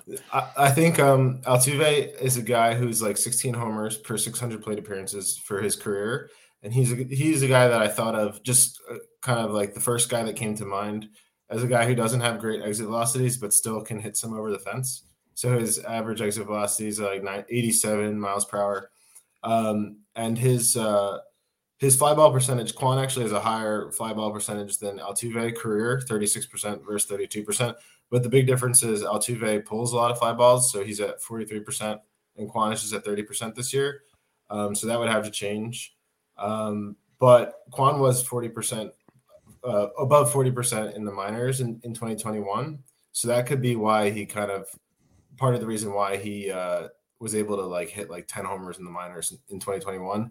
Which is also the reason why I think Steamer has him at like 11 homers per 600 plate appearances, and why my projections have him even a little better. I think they have him at 16, or like it's kind of a rough estimate, like in the 14 to 16 range. And I think that's maybe a bit bullish, but it's not that uncommon that you see guys add some power. And I do think like I said 10 homers, 10 steals before, so I think I'm being not too bullish. I know, Jesse, we've talked about it before. You were more at like 5, maybe. 5 home runs, yeah, roughly 5 to 10. I think he could become. Obviously, it's not even looking like that right now. But his type of bats at ball ability, which is basically the best in baseball, is whiff rate just 7.2%, which is just wild. His zone contact rate is 94.3%.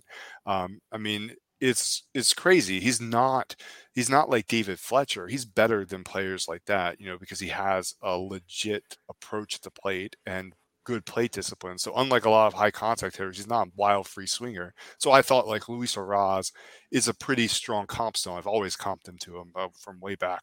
But Kwon has more speed. So I think there's hidden upside here that, it's actually maybe not a bad time to try and get shares of Kwon in Dynasty, because people may be awful on him right now because he's sitting against lefties and he's really struggled at times this year. Yeah. I was surprised that he was became like a buy high target in a way, because I didn't realize how much he had really struggled. I was still had perceptions of him like the hype train, full speed ahead. So I was surprised that he was even available. But I think I also paid a decent price for him. It was like Josh Naylor straight up. And Naylor has a pretty fantasy-friendly game. He has a lot more power than Kwon, and he also has good contact skills. But I looked since 2000, minimum 200 plate appearances in a season.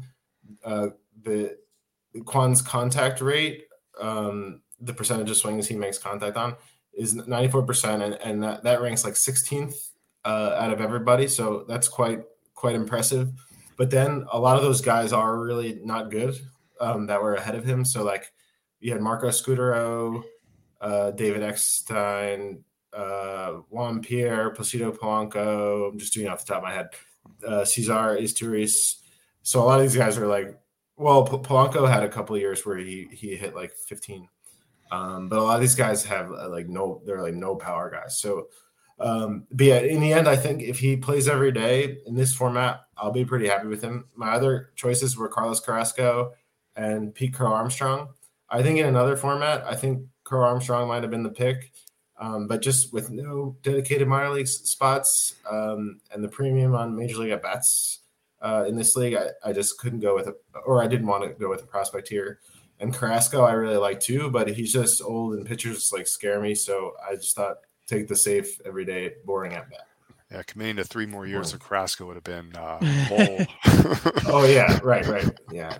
Well, Jordan, I really appreciate you joining us. I apologize. We should have known that Carlos Rodon had already been traded. No.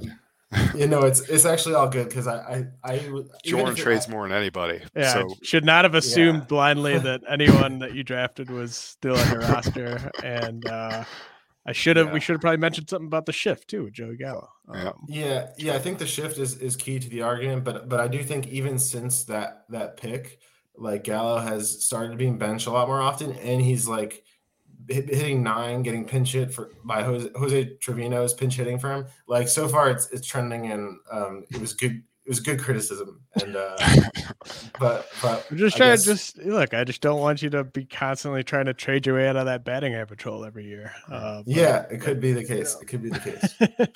All right, dude. Anything you want to plug before I let you go? No, I think Rotoballer. I guess Rotoballer. I am gonna publish like contact rate isn't published for minor leaguers, so I think I'm gonna try to pull that data like through whatever today or something and publish that as soon as I can.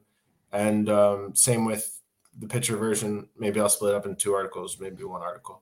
But I think that'll be good. Awesome, dude. All right. Really appreciate it. And thanks, guys. Have a good rest of the week. Yep. Yes, always a pleasure. Jordan. Take care. All right. We have 5 more picks to discuss. Let's have our last guest on, and then we can rapid fire through the rest of them. Drew Sperling, are you there, Drew? Hello, guys.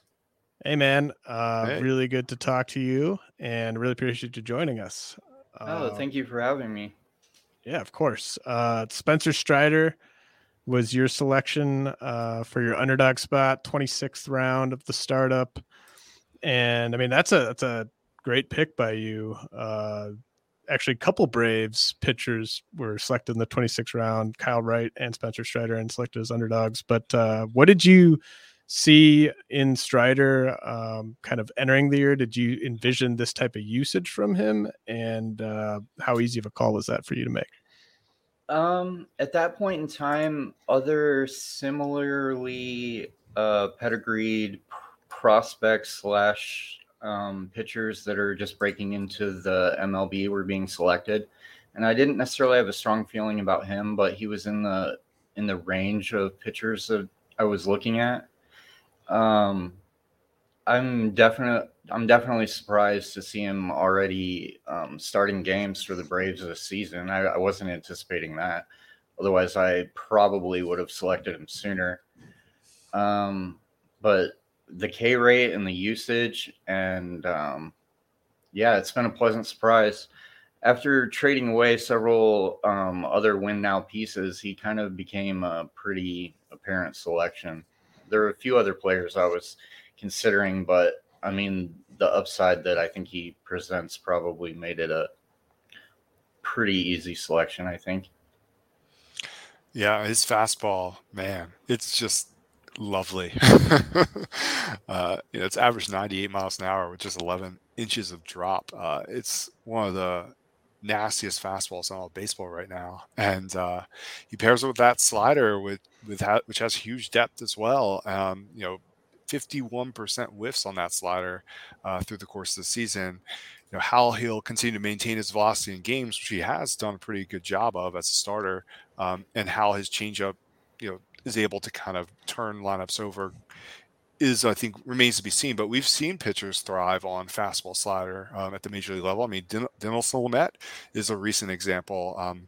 Hopefully Strider's arm doesn't fall off, but he's just such a unique player. He's got that big mustache and huge legs, and I think a lot of, even if he doesn't stick as a starter, I think he's could conceivably be a closer very soon too. So I'd like the selection. He's got big upside. He's performing in the major leagues now.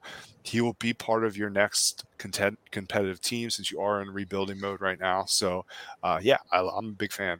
I think the worst case, he probably maybe becomes like Tyler Matzik was essentially. And this last start against San Francisco, his fastball was down a couple miles per hour, and he also got hit pretty hard. But I mean, that could be a coincidence. They are one of the better contact teams in the league. So, I mean, there's definitely risk, but yeah, the upside. I felt like I didn't have anyone else that presented nearly as much upside as he has. So, well.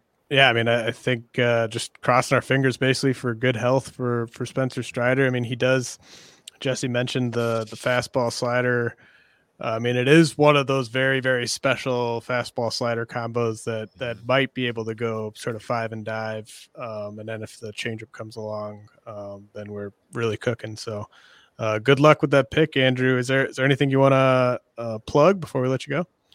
I'm just writing article currently for Fantasy Six Pack called Dynasty Directives, and it's just from week to week I'm covering each organization, looking at prospects, and the more I get into it, the more I'm starting to value proximity. I mean, depending on the league you play in, wasting a roster spot on someone that has multiple years, until they can contribute, it can be a detriment at times. But anyway, I think that's it. Thank you so much for having me. Absolutely. Thanks a lot, Drew. Have a good rest of your week. Yeah, you too, guys. Thank you. All right. So we just got to hit these last 4. Michael Waterloo selected Nick Lodolo, who he took in the 13th round of the startup. I absolutely love Lodolo's stuff. Hate the team context.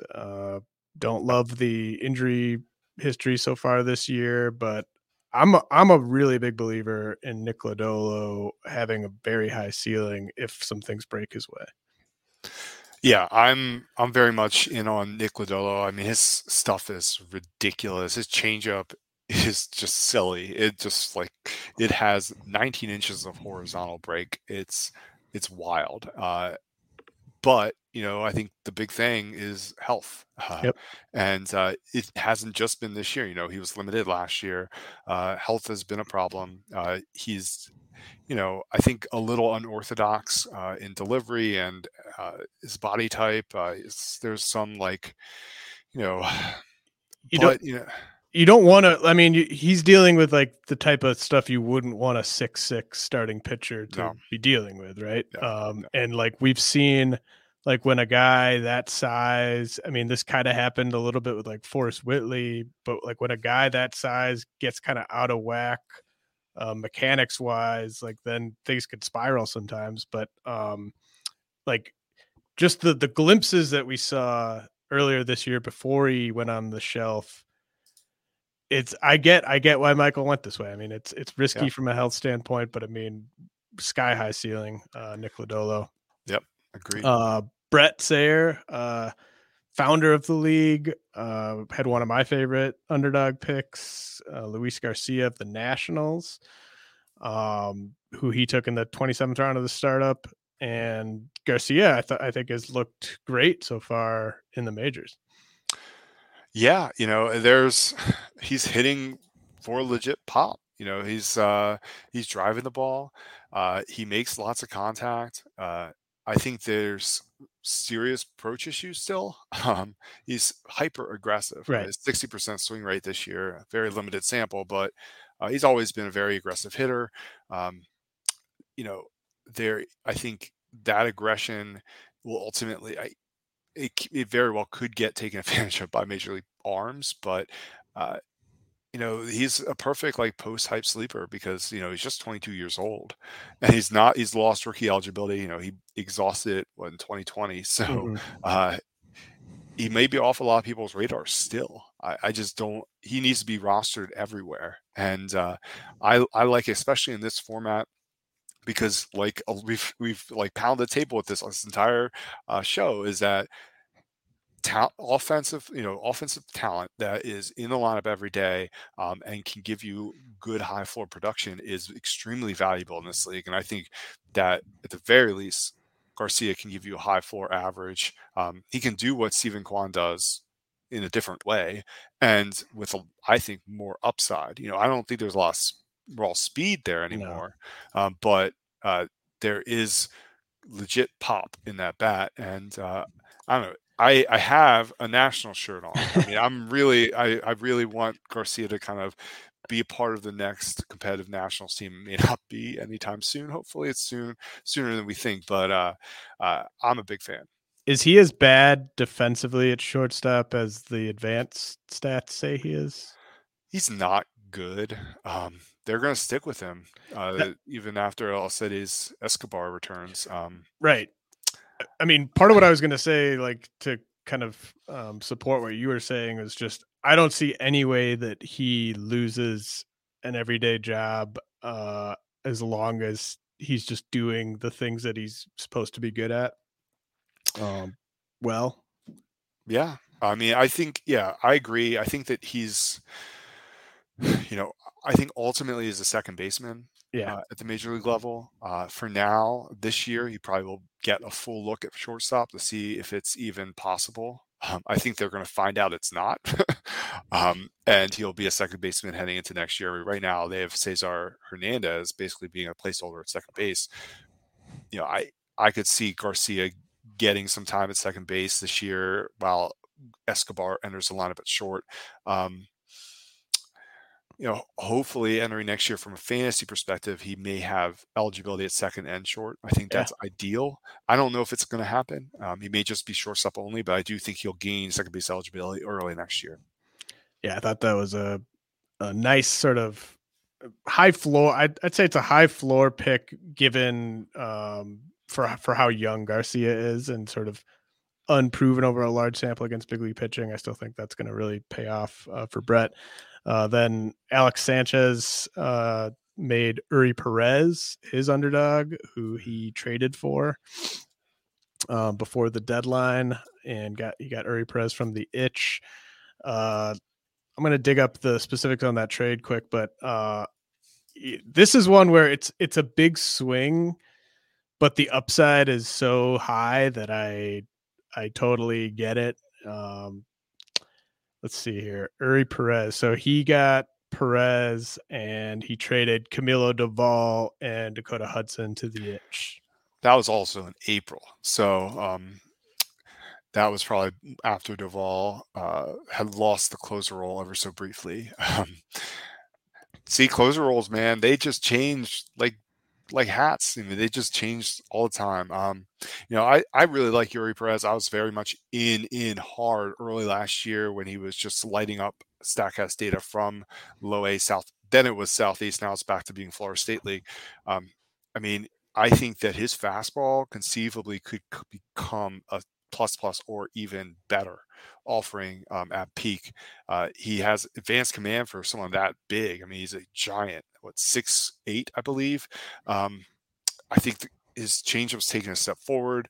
I'm not a huge fan of his curveball personally. I think how that breaker ends up further developing, and maybe I'd love to see him add a slider or something in a harder spectrum, because I'm not sure how he'll find big success in the major league level without a viable breaking ball. I don't know. What's your opinion on his curveball? Because it's kind of to me.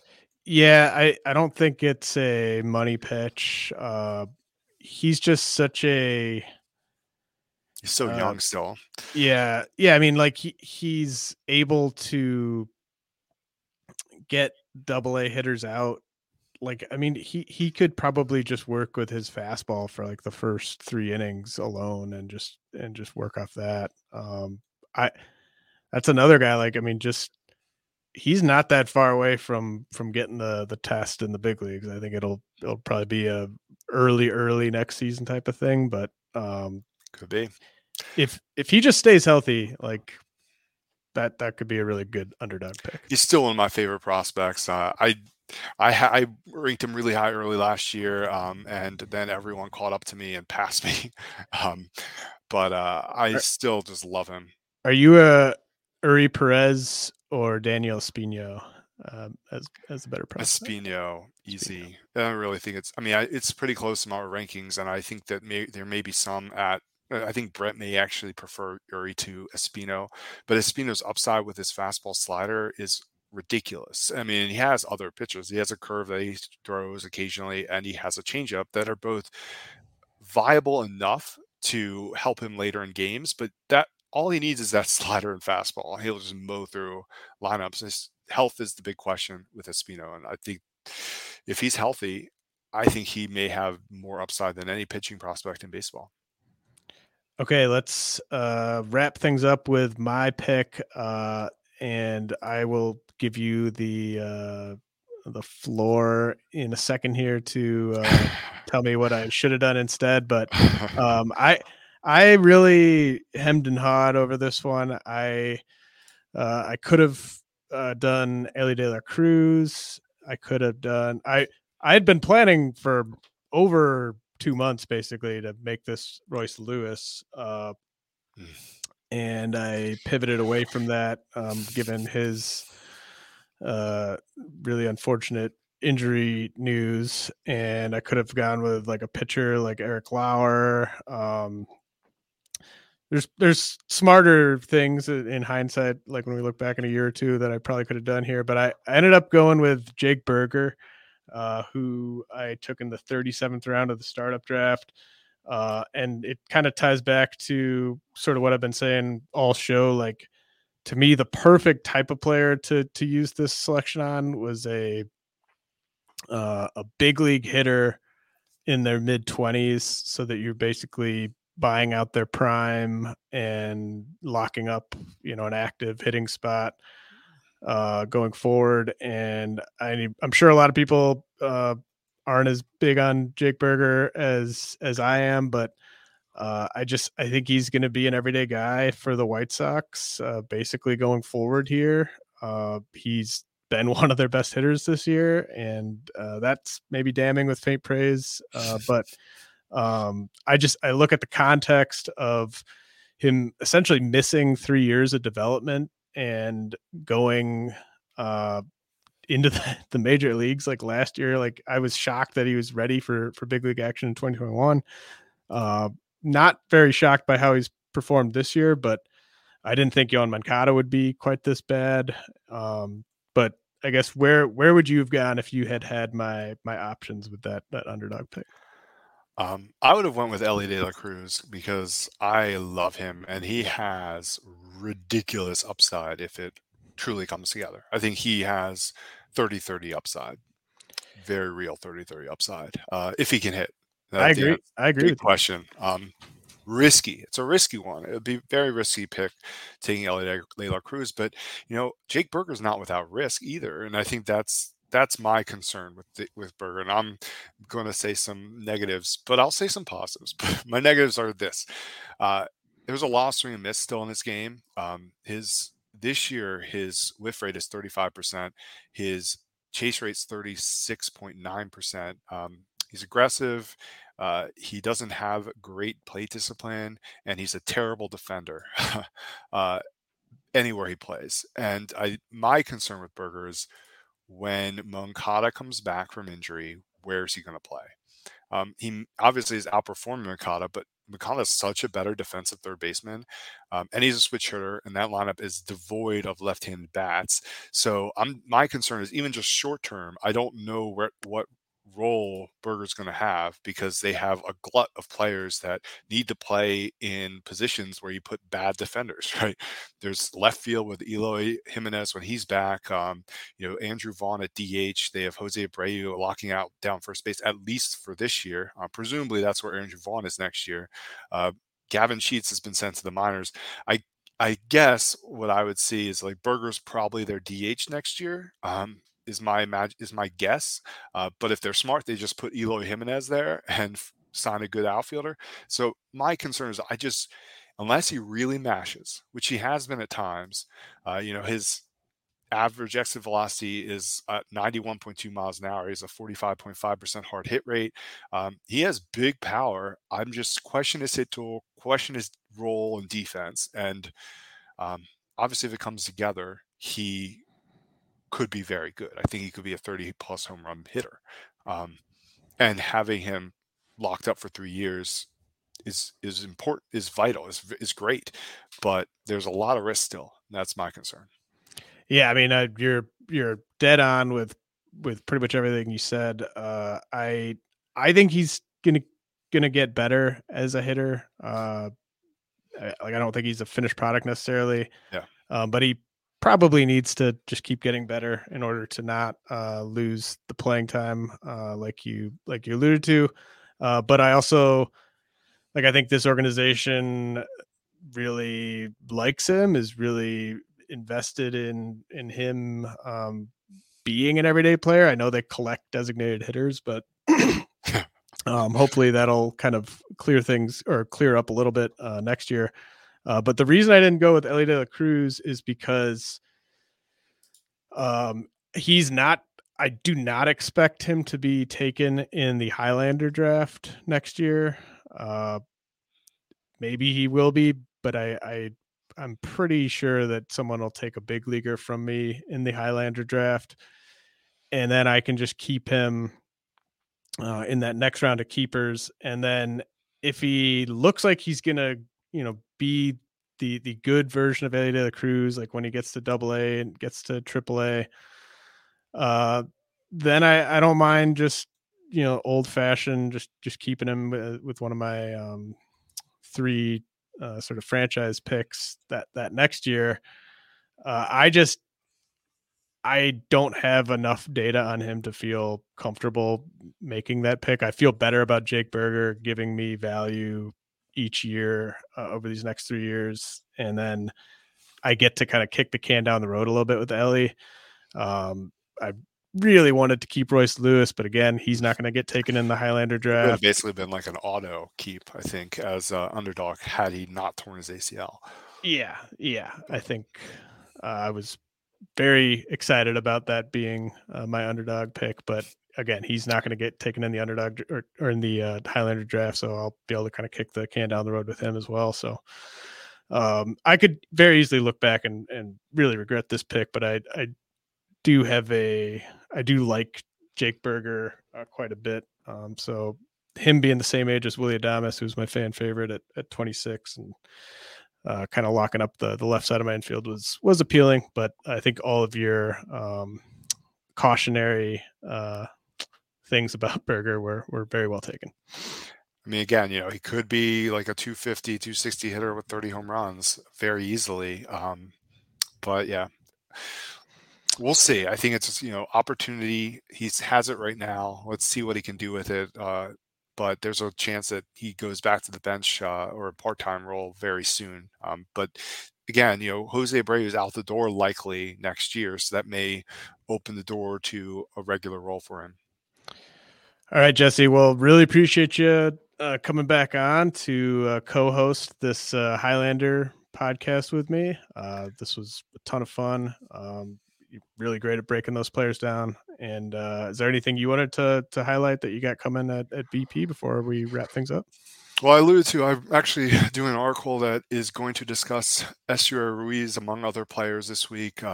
Emmanuel Valdez is another, Michael Bush, a couple of players have been AAA and low A. This is my kind of like dive into Stackhouse data for those levels this week. But then, every month, updated Dynasty Top 500, updated Top 500 prospect rankings. So if you wanted to seek out another opinion other than James, which James has a fantastic opinion, of course, you can check out our work at BP. And other than the Dynasty rankings, there's all kinds of other great articles coming out daily at BP. The prospect team does great work. So yeah, go ahead, give us a subscription. It's not expensive at all. Subscribe to all of us. Subscribe to RotoWire, of course, too, because it's a fantastic site with a lot of great material as well. So again, thanks for having me on, James. It's always a blast. I love the pod, and always just a ton of fun talking baseball with you. Well, thanks so much, man. Keep up the good work.